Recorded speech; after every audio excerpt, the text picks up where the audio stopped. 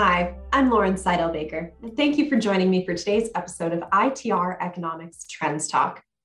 Today, we're answering a listener question. It's a common one out there. It's about stagflation. I'm sure you've heard this buzzword before, and I'm sure you're hearing it a bit more now. We certainly are. We're getting a lot of questions over whether the US economy is headed for stagflation. So let's pull that question apart. First, what is stagflation? And secondly, is that where the US economy is headed in the near term? So the easy answer is no. We do not expect to be headed toward a stagflation cycle.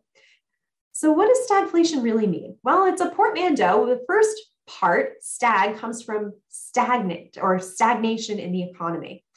And we don't see that happening. We expect further growth in the domestic economy on both the industrial side as well as the broader GDP measure. So by that, we mean no recession, no significant pullback in economic activity. Yes, our economy is in a slowing growth phase of the business cycle, but everyone hears that and they just focus on the first word, slowing. Fewer people focus on the entire concept. That second word is still growth. We do still have positive growth rates, positive rates of change across both our industrial economy, across our GDP, our broader level of economic activity. And we don't expect that to change. So the recovery, 2021, we saw very rapid rise, a very robust recovery. It brought us to some quite high growth rates.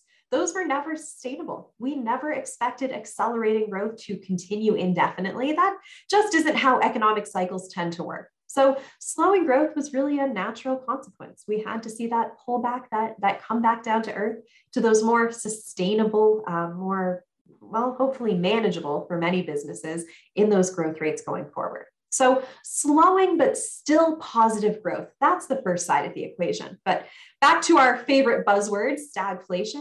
The second part is regarding inflation. And I agree, inflation rates are incredibly high right now. We have some multi-decade high, 40, 50-year high measures, depending on exactly which inflation metric we're using, both across the producer price index, consumer price index, various different price indices. So yes, inflation is currently very high. But if you've seen our forecast, you'll know that we don't expect this rapid and increasing pace of inflation to last too much longer. We're very close to the peak of that cycle. So disinflation is in our not too distant future. By the end of this year, we should see disinflation across both producer and consumer prices.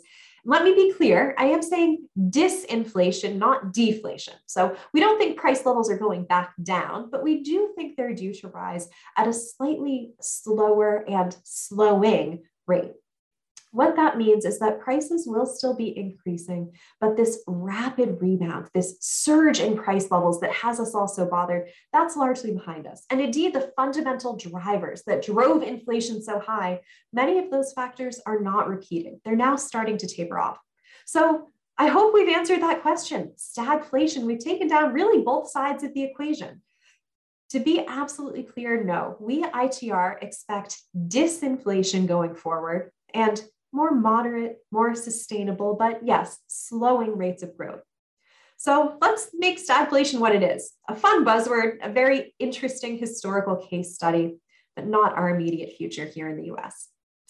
Thank you so much for joining me today for this episode of ITR Economic Trends Talk. I'm Lauren Seidel-Baker. Let's talk again soon.